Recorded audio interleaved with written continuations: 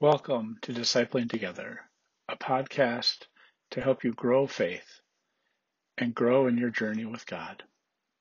I'm Pastor Dan Foster. I serve 3 United Methodist congregations in southern Minnesota, in Vernon Center, in Amboy, and in Winnebago. If you enjoy this podcast, feel free to subscribe in your podcast streamer of choice, and then you'll have it every morning at 5 a.m. Central when it goes live.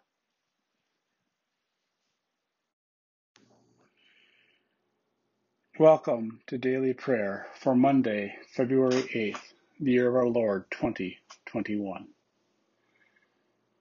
Let us prepare our hearts and minds for prayer.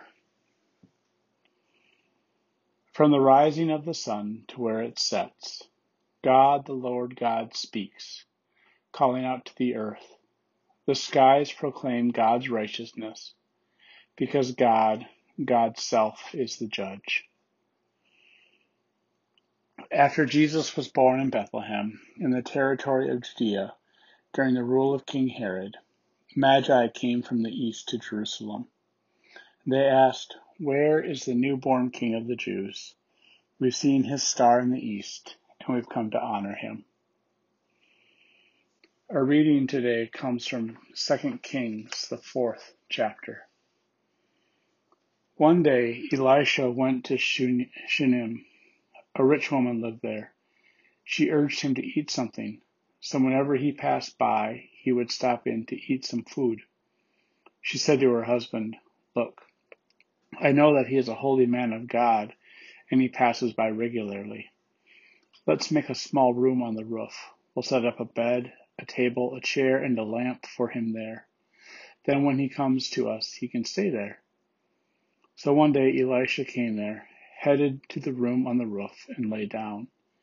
He said to his servant Gehazi, "Call this Shunammite woman." Gehazi called her, and she stood before him.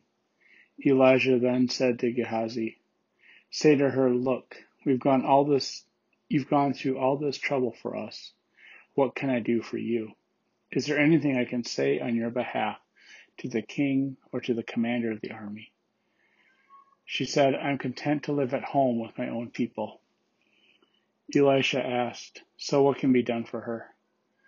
Gehazi said, "Well, she doesn't have a son, and her husband is old." Elisha said, "Call her." So Gehazi called her, and she stood at the door. Elisha said, "About this time next year you will be holding a son in your arms."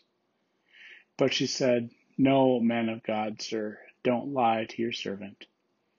But the woman conceived and gave birth to a son at about the same time the next year. This is what Elisha had promised her. This is the word of God for the people of God. Thanks be to God. Amen. Let us pray. Gracious God, we are often surprised by your promises. We think they can't be true. The promise of unconditional love that goes on forever and ever for your people seems so implausible, so beyond human understanding. And yet there it is for us. Help us to embrace that love and participate in it as you give yourself to us. Amen. Now let us pray the prayer our Lord taught us. Our Father, who art in heaven, hallowed be thy name. Thy kingdom come, thy will be done, on earth as it is in heaven. Give us this day our daily bread, and forgive us our sin, as we forgive those who sin against us. And lead us not into temptation, but deliver us from evil. For thine is the kingdom, and the power, and the glory forever. Amen. Now let us confess our faith using the Apostolic Creed.